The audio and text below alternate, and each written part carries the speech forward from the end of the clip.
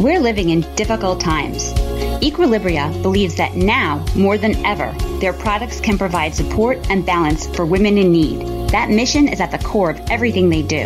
At Equilibria, CBD isn't hype, it's health. Designed with modern women in mind, EQ takes all the guesswork out of CBD. After you've made a purchase, simply schedule a consultation with one of their trained dosage specialists, and they'll get you on the path towards balance. Their assortment of premium products arrive at your doorstep in swoon-worthy packaging. Whether it's daily soft gels you seek, balancing bath bombs, or a mindful mineral soak, your order is tailored to help your specific needs and can be purchased on subscription for trouble-free restocking. Curious? Use code OFFTHEGRAM for 15% off your first purchase. Trust me, you'll thank us.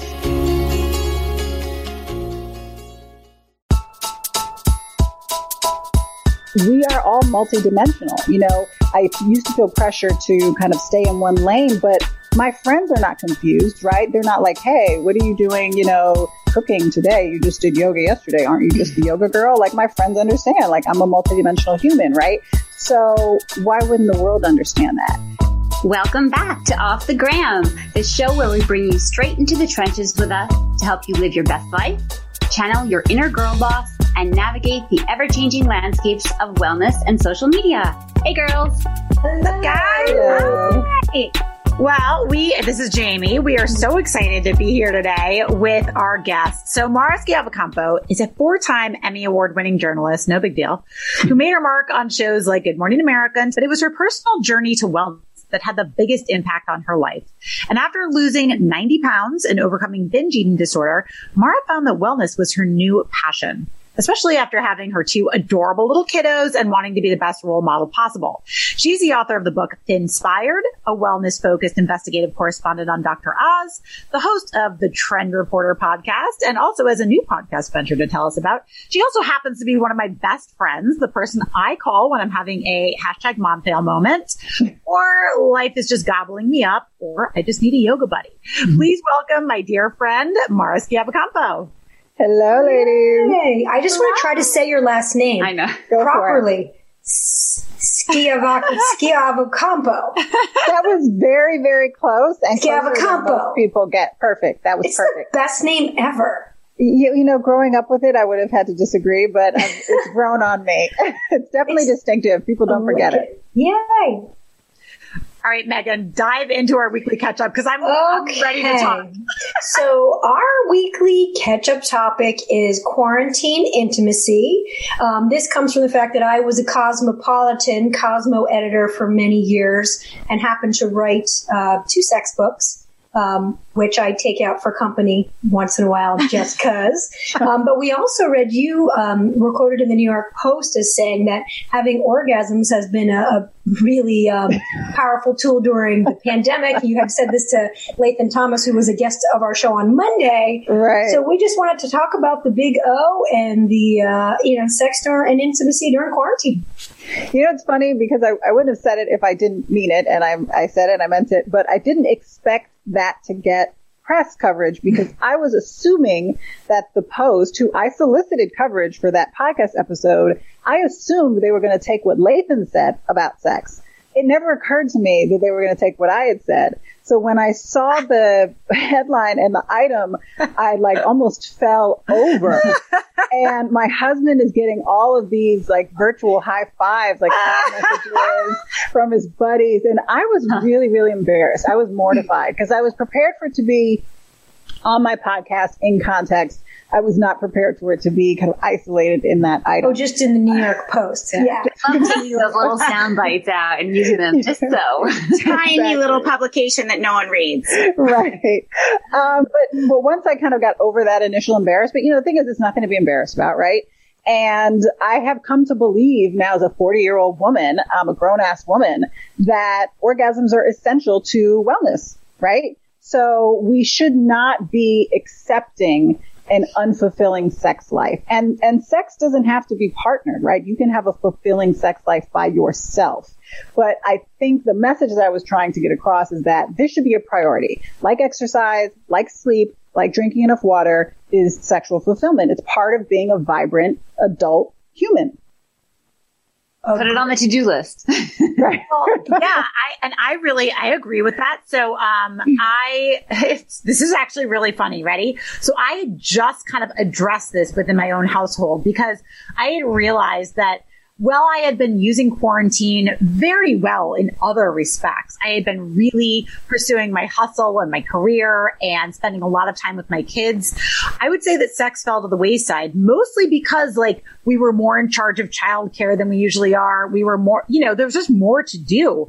I mean, even in the context of doing this podcast, all of a sudden you're the IT person, the lighting guy, the audio guy, everything that you do became all you. And by the end of the day, I just lost my mojo. I lost my energy. I really wanted to get in bed at 8:00. And, my husband, we were feeling it as far as, because it's not just physical sex, it's intimacy. So I was researching this whole notion of yin yang the other day for an Instagram post, and I stumbled across this book and I ordered it. And it's on yin and yang and recharging your libido from kind of a spiritual standpoint, a psychic energy standpoint, and really trying to uncover your feminine energy. And because this is how I approach things, right? If I feel like something's waning, I'm like, all right, read up, make a plan, let's go. Yeah. But I feel like as fitness girls, which you all are, that 9 times out of 10, or maybe it's just me, but I think a lot of people feel this way. You don't really feel like working out until you're in it. Right? You do it because there's so many reasons to do it, but you don't really feel it until you're in it. That's when you're ready to crush it, right? After the warm up. And sex, I feel like, is the same way. You have to make the effort. You got to make the effort to get into it. And then once you're into it, it's a good night. And the more you do it, the more you want to do it, right? One time leads to 2 time leads to 5 times a week. It's just that repetition. You prime your body to want more and more and more. And it's also easy to forget how good you feel after. And it's not until you do it again that you're like, oh, why don't we do that every day? Right. And it's also your relationship too. I think now we're so on top of each other. So actually being friends with your significant other and actually enjoying each other's time and doing, it's about being friends first and wanting to be together and not just saying let's schedule some time for sex or whatever. You know what I mean? You have to, all of that has to be there, I think, for it to really work. So, that's also been challenging too, because we're all here, we're together, we're doing all the things together, all in one place, working, exercising, talking, watching TV, eating, and, it's all in our home. So it's trying to make that time and different, make it still everything exciting and, want to share that with your partner. Yeah. So are you guys spontaneous or do you schedule it? We don't schedule it. It generally ends up being the same time just because it's convenient. When the kids have been, put down and there's actually sleep, and we started giving them melatonin gummies, which works so well because they stay asleep. So nobody's knocking at the door when things are getting going. But I'm a big fan, and I've always been a huge fan of morning sex. Both my kids were conceived that way. It's my favorite thing in the world. So if we can ever wake up before them or put them, in the living room with a bowl of cereal and the iPads, I'm always down to take advantage of the sun. Yeah. You have to get on Jamie's and George's schedule with their 4:30 a.m. wake ups. Are you guys getting up at 4:30?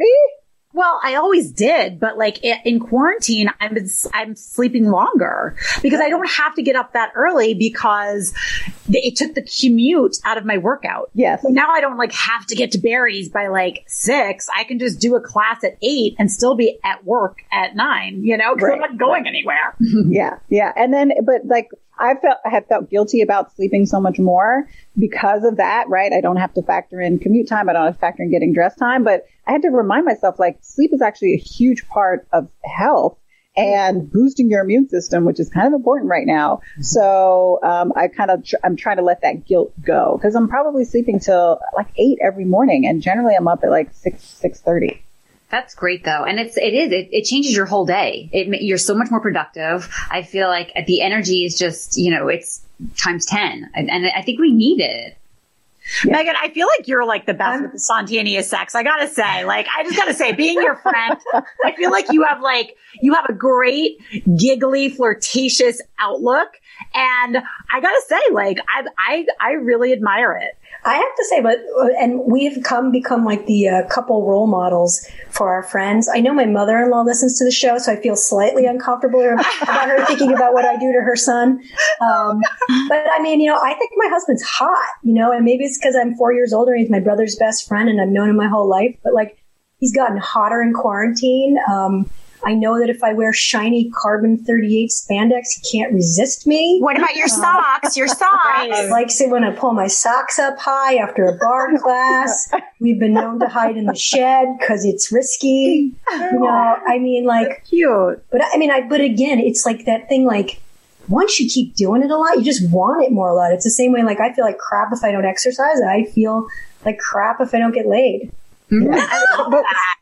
But what I do want to say is that it doesn't have to be partnered sex, right? Even if you're in a relationship, sometimes you want a yoga class, sometimes you want a boot camp class. Like, sometimes you want to take the time to connect with your partner, and sometimes you just, need to get it in and move on to the next thing. So I also really want to encourage people to talk and think about that a lot more, is that I believe the priority is sexual fulfillment, and connecting with your partner is a bonus. But sometimes that takes more work. And you may not have the energy that day for that. So consider your options. I love it. I think it's also good for your skin, just FYI. It is. And there are studies that show that as you decrease sexual frequency, it triggers menopause, right? It's because your body's not dumb. Your body's like, why am I wasting all this energy making eggs if you're not getting it in? So I'm like, okay, well, I want to stay menopause off as long as possible, right? True. So I want to hit that at 70. What do I got to do? I have to get my numbers up. You may have just made my husband a very happy man tonight. Right, there you go. All right, that's good for fun. All right, Heidi, what do we got for our topic today? Okay, I mean, we could talk about this all day, but let's go to the main topic. So listen, it's a common emotion to feel torn between your professional image and your private persona. For some, it's more pronounced than others. Maybe you're the buttoned-up lawyer who sets her Instagram to private because weekends are all about letting loose. Or maybe it's even deeper rooted than that. Sometimes our real self can feel at odds with our work self with regards to personality, political views, or lifestyle. So how do we draw a line? Should we try to merge them, or is church and state the best bet?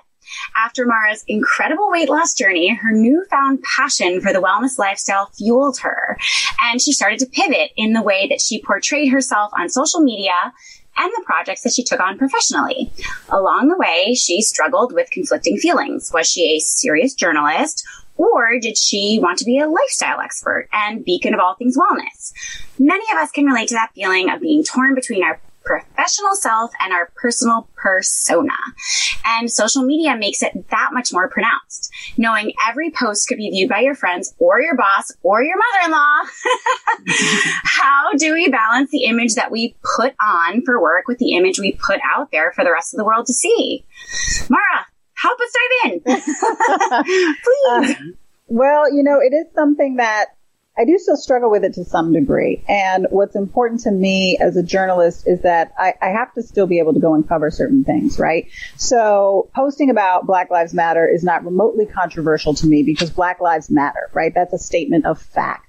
But if I had a viewpoint on something that could be interpreted as controversial and I believe would affect my ability to then cover that objectively and credibly, that's kind of my line, right? So I don't want anyone to ever go back through tweets and say, oh, you said X about this, and so why are you covering? There's a conflict there. Other than that, I really feel like the times have changed to where people expect to see the authentic you at all times, in all ways. So if you have your account set to private, fine. But if you have a public account, people expect to see you. And we are all multidimensional. That's kind of what I've come down on. I used to feel pressure to kind of stay in one lane, but my friends are not confused, right? They're not like, hey, what are you doing, cooking today? You just did yoga yesterday. Aren't you just the yoga girl? Like, my friends understand, like, I'm a multidimensional human, right? So why wouldn't the world understand that? And what I've struggled with more than anything is like the oversharing, which, and I hate to use the term young people because I still think of myself as young, but like when I go when I go on Venmo to pay someone and I see all these public payments, Oh, yeah. I'm like horrified by that. I'm like, They're you're weird. showing everybody how much you're getting and spending. Yeah. But like really nothing is off limits now. And I want to change with the world, right? I don't want to be a dinosaur. So I'm like, okay, well, let me get on board with this because this is the way people communicate now. And I like that you recently on Instagram, you opened it up to your audience. You asked them on one of your posts a little further back, you were saying, are you liking this mix of beauty and these fun tips and fashion? Or, what do you guys want to see from me? And that's nice too, to open it up and bring that conversation. And I think for the most part, they were answering, I was looking through some of the answers. They like the mix and they like getting your refreshing beauty tips. And, it's a nice break sometimes.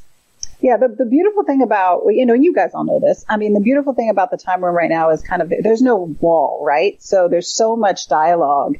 And I've learned so much about, and I consider it the audience of television because I feel like a lot of the people who are following me have seen me on television. And so they are the TV audience.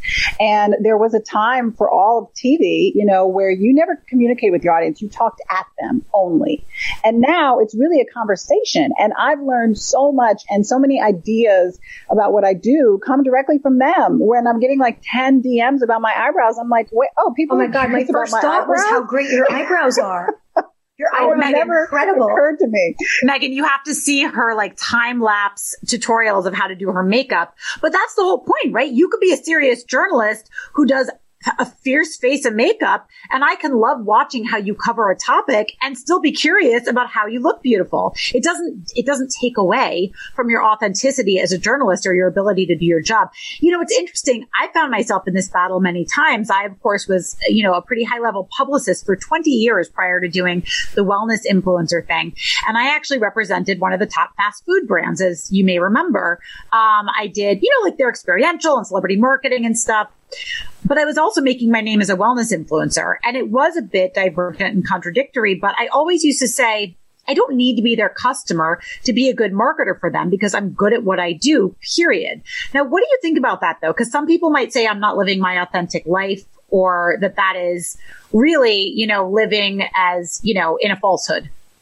I think as long as you can explain it and you feel really authentic about that explanation, that it is your truth, I'm unapologetic about my truth, right? That doesn't mean like if I hurt someone, I would feel very badly about that and I would want to kind of open my mind and figure out what went wrong there. But aside from hurting people, I'm like unapologetic about my truth. So if I can say to someone, hey, this is my job and I'm serving my client well, which is what you would want if you were paying me. And in my personal life, I'm making different decisions and there's no conflict there. Then I think people would accept that. It's not like you're marketing cigarettes to children is something that's like really like, well, how can you do that as a human and a mother? I mean, people have choices in what they eat. Mm-hmm. Mm-hmm. I agree with all that, but it's fascinating because we were talking a little bit about this last week on a weekly catch up on an episode we just recorded with a very serious doctor. And with, for example, doctors, it's like a lot of them feel that if they're in academia and behind research and all that they would lose all credibility if they go on social or go on a TV show. Or like, I think that a lot of them that I've spoken to sort of feel like, well, Dr. Oz is Dr. Oz and there's no in between. You're either a joke or you're respected. And so it's interesting that because I think that the field matters too, right? Yes, I would agree 100%. You get that a lot from experts. So I have this difficulty with experts all the time, right? You're talking to a lawyer, you're talking to an academic, you're trying to do an interview that the average person will understand, and they cloud it with all this jargon, right? And you're trying to get them to simplify it, and they won't. And the reason they won't is because they're worried about what their peers will think. And that is, I think, a prison that all of us can identify with, right? Regardless of who your peers are, this fear of judgment from the community whose judgment you value. And so you get that a lot with experts. So, but you get it a lot with the average person too. They're worried about what their friends are going to think. I was talking to this woman, she's 24, and she really touched me because she wanted to do more influencer, like fitness content. And she's living that life, right? She's very committed to her wellness. And she was like, well, I'm afraid my friends are going to make fun of me. They're going to say like, oh God, is she trying to be a fitness influencer now?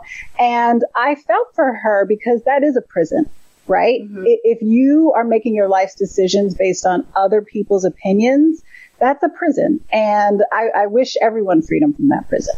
Mara, can I diverge a bit? Because I've actually been on Dr. Oz with you. I think the last time we all saw you was dance party at Dr. Oz's. And you were killing it. Can I just say that? Like it's hot, right? That's how we roll.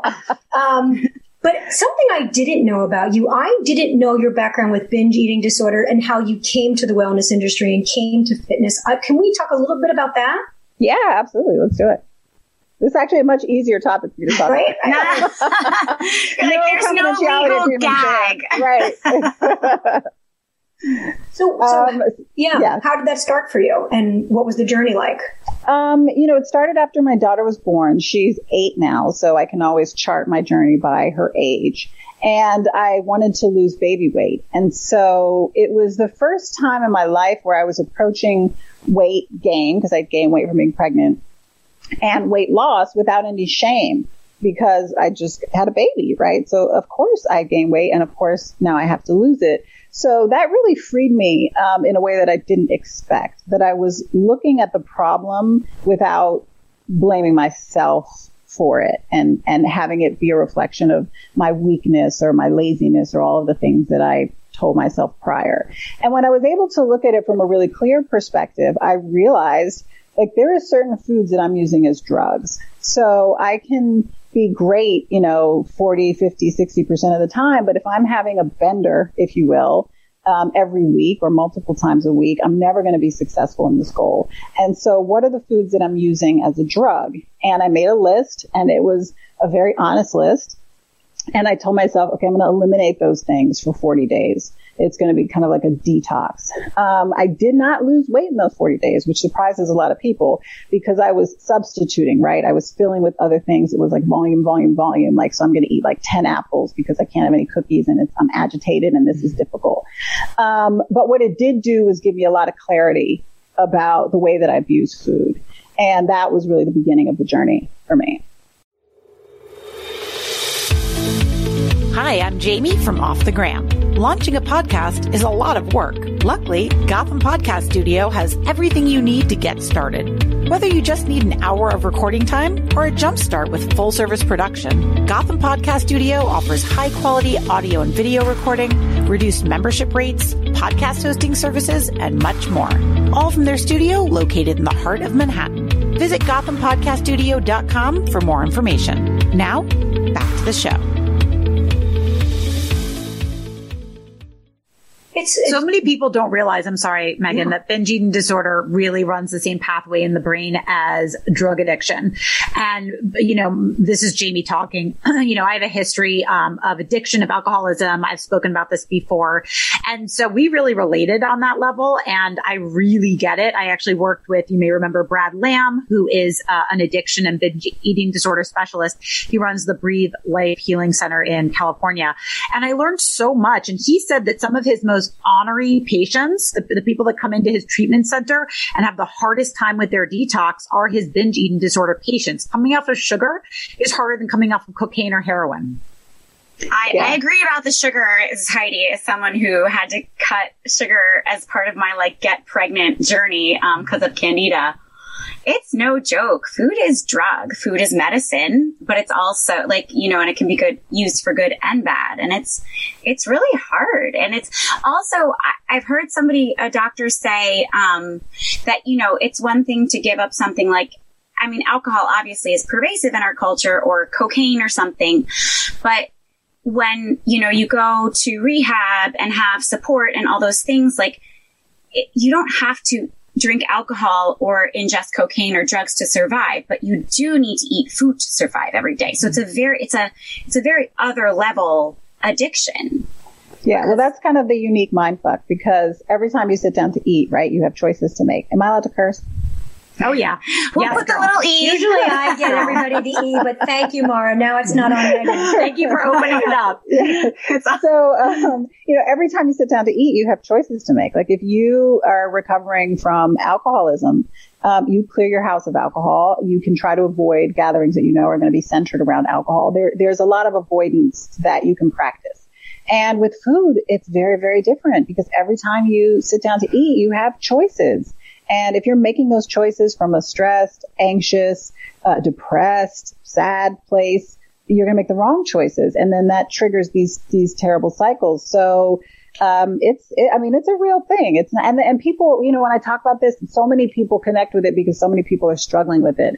In our society, food is so abundant, and the most addictive food is the cheapest and most accessible. And so that's what many people turn to as their drug. We have a lot of functioning drug addicts out there, and food is their drug. Mm-hmm. And now, right, with everybody using food almost as a comfort and a crutch, and, during this time of everyone baking, we interviewed Michelle Promaluco, and her sugar-free, wait, why am I getting Sugar-Free 3 book. But it's just so fascinating how you just, you take one little bite and then you're kind of hooked. And Jamie, I know you say with the pineapple, you limit yourself to a few pineapples a night or a few slices of pineapples a night because that's your sugar, high, I guess, right? Well, once I take the lid off of whatever the Pandora's box is for me, like if there's something that pineapple I'm okay with, I can actually moderate it. That's why I have it for my dessert every night. Sometimes I go crazy on it, but it's okay. Like I don't beat myself up for it. But if I were to do that with like what I used to eat, I'm not going to say the brand because I love them all right, I'll just say it. Like those big Lenny and Larry's cookies. That's what you're talking about. Those big, God love them, but maybe some people can handle them just like some people can maybe handle a rum and Coke. Mm-hmm. If I have a rum and Coke, I'm probably going to have 6 and I might get some cocaine. Okay, let's be honest. That's why I have not drank or done drugs in well over a decade because I don't have the ability to put the cap back on. Same with a 400 calorie cookie, because not only did I not need to eat the whole thing, because by the way, that's 2 servings. I may have 2 or 6. I don't know when it's going to stop. And the same thing we were talking about with sex. Once you once you open up a door and you take the lid off, you want it more and you want it more. So for me, that's something that I have to keep really managed the same way an addict manages that type of addiction. So I'll be honest too, on a very deep level to Mara on this. I'm a recovered anorexic and spent, 3 years in and out of the hospital, and my best friend died of a tandem eating disorder. And binge eating, the flip side of it was always really, really terrifying to me. I was hospitalized with the binge because that was my worst nightmare, was that I would start to eat and wouldn't be able to stop. And I clearly have a lot of strategies in place and haven't been sick in 20 years. But what are some of the strategies that you have in place and the tips and tricks on a daily basis that you employ to stay healthy and strong? I'll say, first of all, and I try to be very transparent about my journey. I am not cured. I will never be cured, right? In the same way that Jamie, you would probably agree, like you just said, if you have a drink today, and, so these are things that we struggle with lifelong. And right now I'm really, really struggling because of quarantine. So I notice these things that are happening where I'll eat M&Ms, right? I don't like chocolate. So I'm like stopping and saying like, why don't you just eat a whole bag of peanut M&Ms? You don't even like chocolate. Like on a regular day, there could be a truckload of them in your living room. You wouldn't want one. So it's trying to have the awareness of what my actions mean. And that was something I didn't have early in life. So I have that awareness now, doing like what Jamie said, understanding that your triggers are never isolated, right? If I could eat one cookie, I wouldn't have a problem. So people who say, in moderation, just eat in moderation and just have one cookie or just have the half of a cup of ice cream. If I could do that, I wouldn't have been 230 pounds. Mm-hmm. So reminding myself that this is not one cookie. This could be 4 days of binging. Mm-hmm. So that's the decision you're making. You're not making the decision to have one momentary indulgence. You're making the decision to trigger an entire binge. So there's a lot of self-talk involved. And also I found that one of my biggest triggers is being sleepy. So when I'm really tired, I'm much more susceptible to a binge. So I really, really try to force myself to lie down wherever I am. It's almost like you break glass in case of emergency, right? When I'm feeling that urge for a binge, it's like, let me stop what I'm doing, just close my eyes and just try to sleep. Like really, let me try to fall asleep for 10, 15, 20 minutes because that's what's going to save me right now. So it's just a lot of self-awareness and trying to treat what's actually bothering you, because I treat food like the pill for everything, right? But food's not going to make me less sleepy. A nap is going to make me less sleepy. So let me try to address the problem. And sometimes we're thirsty. Like sometimes I know, Jamie, you make sure to chug your water, but a lot of times if I think I'm, like craving certain things, it's like a huge glass of water that I need, or a big drink of, just to fuel my body. And a lot of times you don't even realize you're eating, if you're doing it while you're working, or you're busy, or you're stressed out, you could eat a whole half a sandwich and look down at your plate and be like, did I even eat that? What's going on? Why are we not paying attention and being more mindful about what we're eating and when we're doing it? And, I remember back when I was younger, we would sit down at the table and eat and, have mealtime. And no devices. Yeah. And I feel like now it's just, eat on the go or eat while you're watching TV, and you don't even realize it. But if we maybe sat down and enjoyed it and really took the time to taste the food and enjoy the food, it could be more of a pleasant relationship rather than just, shoving it in. I feel like that was something at your talk at Jamie's Mindful Mama event when she was at the end of her pregnancy with Asher. So like more than a year ago at this point. Yeah. Oh my gosh. I feel like that's something you talked about, like appreciating what was in your mouth. Yeah. But also with the right foods, right? So I know that, and I just made this salad yesterday and it was amazing. It was spinach, baby spinach, quinoa cold on top, sweet potato cold, half an avocado, and a piece of grilled salmon with this mango vinaigrette dressing, right? Mm-hmm. That salad, I loved it and it loved me, right? Yeah. When I was done, I was full, I was satisfied, and I didn't want to eat 10 more. It didn't make me crazy. So it's really appreciating the foods that love you back. So identifying what those are and loving them, because I love food. I love to cook. Let me throw some lobsters on the grill with some butter, all that. I love it. But those foods are not going to make me crazy. So they love me back. So it's trying to be in a really positive relationship, not in abusive relationships, because cookies are going to beat my ass, right? And I don't want to get my ass beat all the time. So I'm going to stay away from them.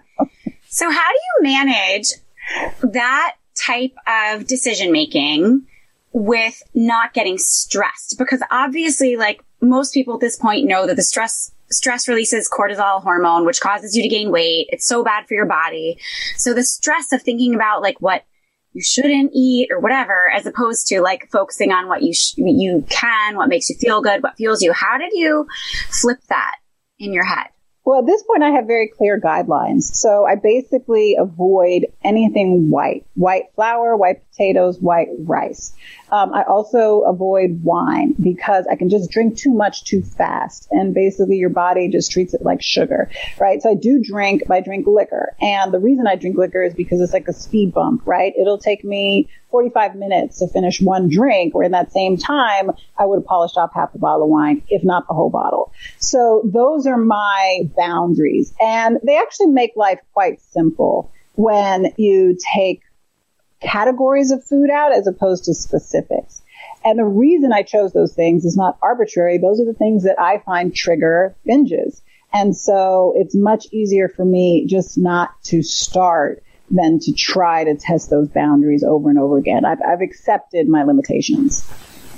I just love the positive relationship to wellness, and cause that's where we get, right? In the beginning, it starts off from a place of restriction on some level, because you have to detox. You have to unlearn the behaviors, and that part sucks. But once we get over that hump, then it all gets so good. Fitness is fun and healthy cooking is fun. And I've loved watching your journey. Your 2 pregnancies were so different. Different. Yeah. So can you tell us about that? So different. And this to me was just my body confirming, you give me what I need and I'm going to give you what you need.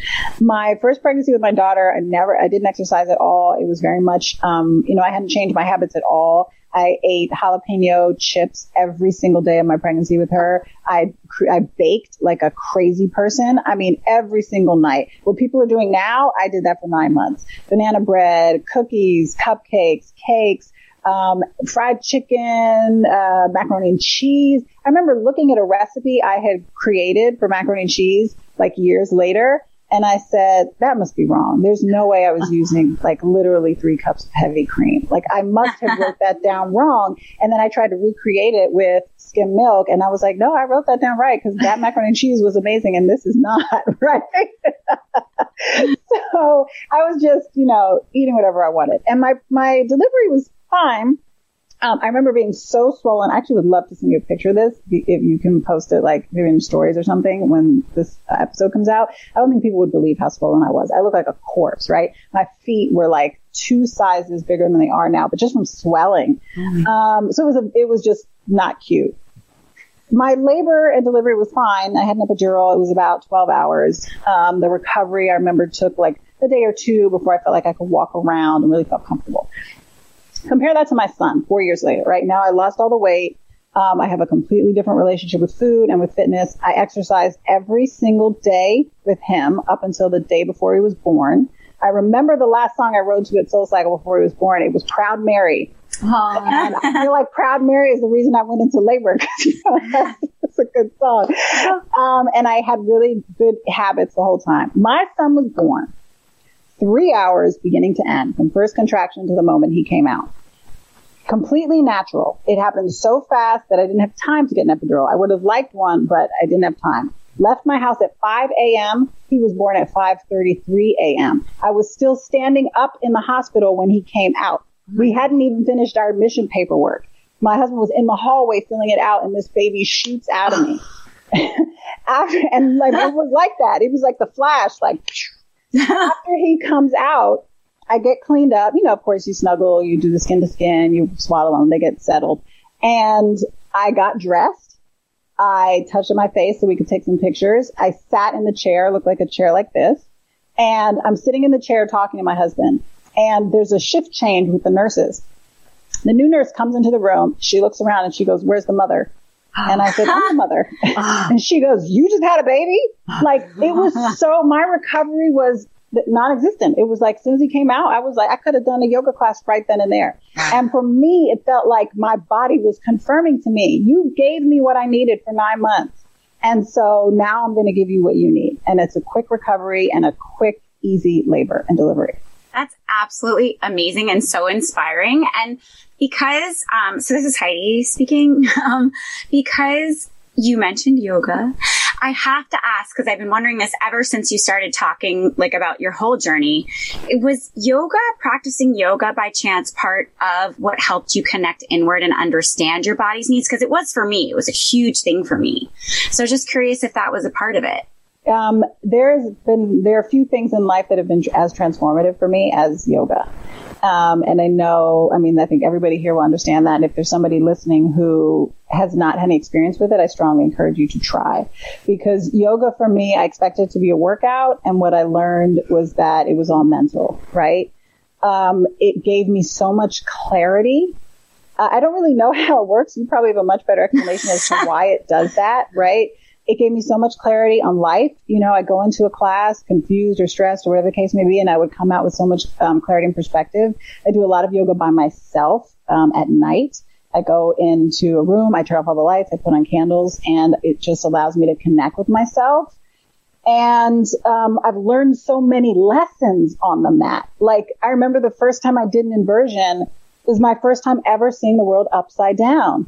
And I thought like, wow, this is so cool. Like, here I am, a grown up. I was like 35 and I'm seeing the world in a new way for the first time ever. Like, that's beautiful. So it's a gift that I treasure. Love it. I think it also isn't disconnected from like our like overarching topic of like reconciling your professional and private life, because when you tap in and listen and give yourself the space to hear and feel your body's needs, I think that also helps you be very clear on who you are and what's important to you. And so that allows for you to be your authentic self in every situation. Would you maybe agree with that? No, I would absolutely agree. I mean, and you just articulated something that I want to ask you about. Like, is that what it is? Is it that we're just taking the time to listen to our bodies? Like what is the magic sauce that, you feel after you've done a yoga class? Well, I mean, I think that's 100% that. I mean, it's, yoga, the Sanskrit word means union, right? That's what it translates to in English. And you're unifying your mind and your body, your heart, your soul. You're unifying all of you with the universe, with yourself. And, most people are like, well, my brain says this and my heart says this. It's like, no, it's all one. So if you give yourself the space to get quiet, and also it's that part. And it's also a bit of being in the present moment. Right? Because when you're on your mat and you're focusing on your breath, or you're attaching the breath to movement, your brain doesn't get to go all over the place like it does at other times. So that's when not only are you connecting in, you're getting quiet, but you're also not like worrying, or you're not stressing. So it gives your brain the space to tell you what's actually happening. So it's... So can I ask one more question, because it really is very in line with that notion? Mara, if somebody's struggling to find their passion, like, what do you suggest? Like, were there any exercises that you did? I know that you and I have talked about using life coaches. Is that helpful? Not helpful? I found it helpful. Mine was more kind of like an executive coach that also was kind of woo-woo and spiritual. So I liked that. Are there any exercises that you did to help you kind of find your way? You mean passion in life or in wellness? Yeah. Here's the thing about life's passions. I think that we all know them. We just don't listen. We talk ourselves out of it for so many reasons. We talk ourselves out of it because it's not what our parents wanted for our lives, because other people might judge us, because it's hard. So you look at the road ahead and you're like, oh, I don't know if I measure up. Can I compete in that space? I think most people don't have trouble knowing what their passions are. They have trouble following it. And so, I mean, you ask any person what in your heart of hearts is your passion, they're going to have an answer for you like that.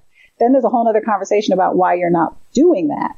But we all know. Don't you all know what your passions in life are, what you're passionate about? And I think right now, even though it's a difficult time, I think a lot of people are tapping into that maybe a little bit more if they have the time to do that, and finding that there is a silver lining in quarantine and trying to, look inward. I know that I've heard a few friends of mine say, look, I didn't even know this was happening. I was just, working on my side hustle and quarantine just helped light that fire a little bit. So there's something good coming of it, that maybe some people are finding the time to do that and say, you know what, why not? What do I have to lose at this point? So give it a shot. And then they're finding that that's easier than they thought it would be. So maybe there's something to be said for that. Yeah. We talk ourselves out of a lot. Yeah. We all do it, but it's a shame. It is a shame, but I guess one more question from Heidi.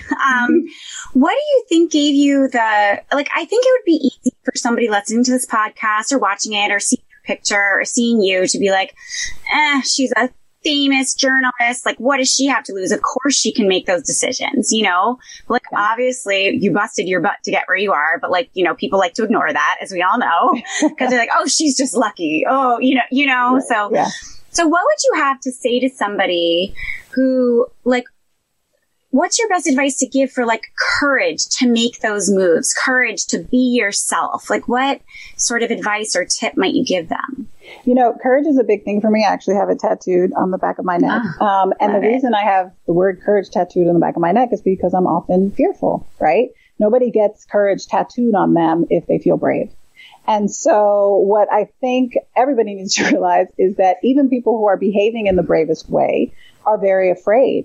The thing about courage is that it doesn't mean you're not afraid. It means you act despite fear. And that's my commitment to myself. I am afraid of a lot of things. I am afraid of a lot of things that I post.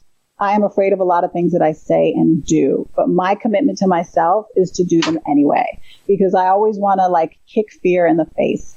Fear does not get a vote. That's one of my big mottos. I can feel it, but it's not going to cast a vote. And it's definitely not going to get veto power.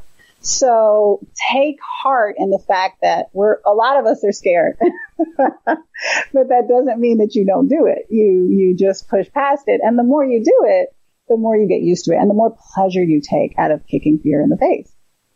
I love that so much. I know. There's all We're going to use that quote. Right. Oh, thank you so much, Mara. That was so perfect. I think that was a very inspiring note to end on. We want to also end with, we have 2 quick things that we do.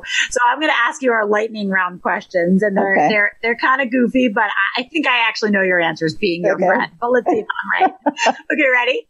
I'm ready. Lightning round. Number 1, morning or evening workout? Morning. All right. What is your favorite workout?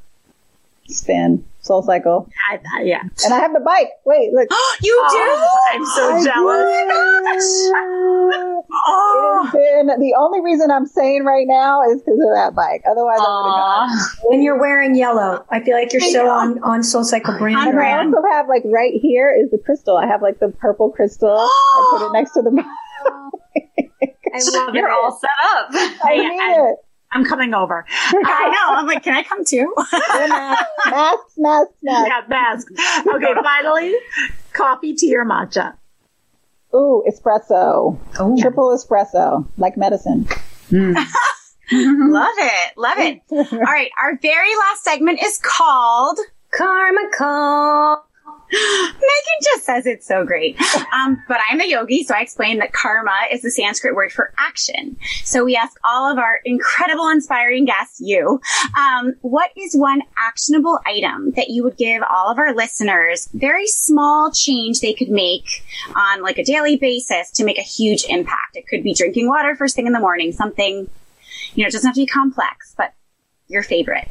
I call it prayer, but you can call it whatever you want. It is stating your intentions, making clear what you want. And the reason for that is, how can you be grateful for something you haven't asked for? So the beautiful part about that is when it happens, then you get a moment of rejoicing that you can hopefully savor for years and years to come. I write down my wins so I can look back on them and feel good about them for years. So you will never have those moments if you're not specific about what you want. Write it down every day. What do you want? So when it happens, you can celebrate. Love that so much. I just go to the Mara Schiavocampo School of Life. I know. Can we talk to you every day? Wait, I want to say it right though. Schiara Campo. Come on, Megan. Skiing avocado. That's what I always tell people. Skiing avocado. Ski avo. Got it. It's all clear now. I'm really good at butchering pronunciations. You're not alone. You're in very good company. I can't wait till the day we can all get together in real life. And we're have another dance party. I would love that. I don't know if I'm ready to go up against you guys because, like, you ladies, no, not against. With. We will drop it. Do like a team, like a squad. Oh, yes. We need to put that video footage on our IG stories for like a throwback after this episode airs because it was epic. It was, this Fat Man Scoop on the mic, like, it sure was. That was crazy. I came home, I was like ear to ear smiling and glowing for that whole night. My husband's like, where did you go?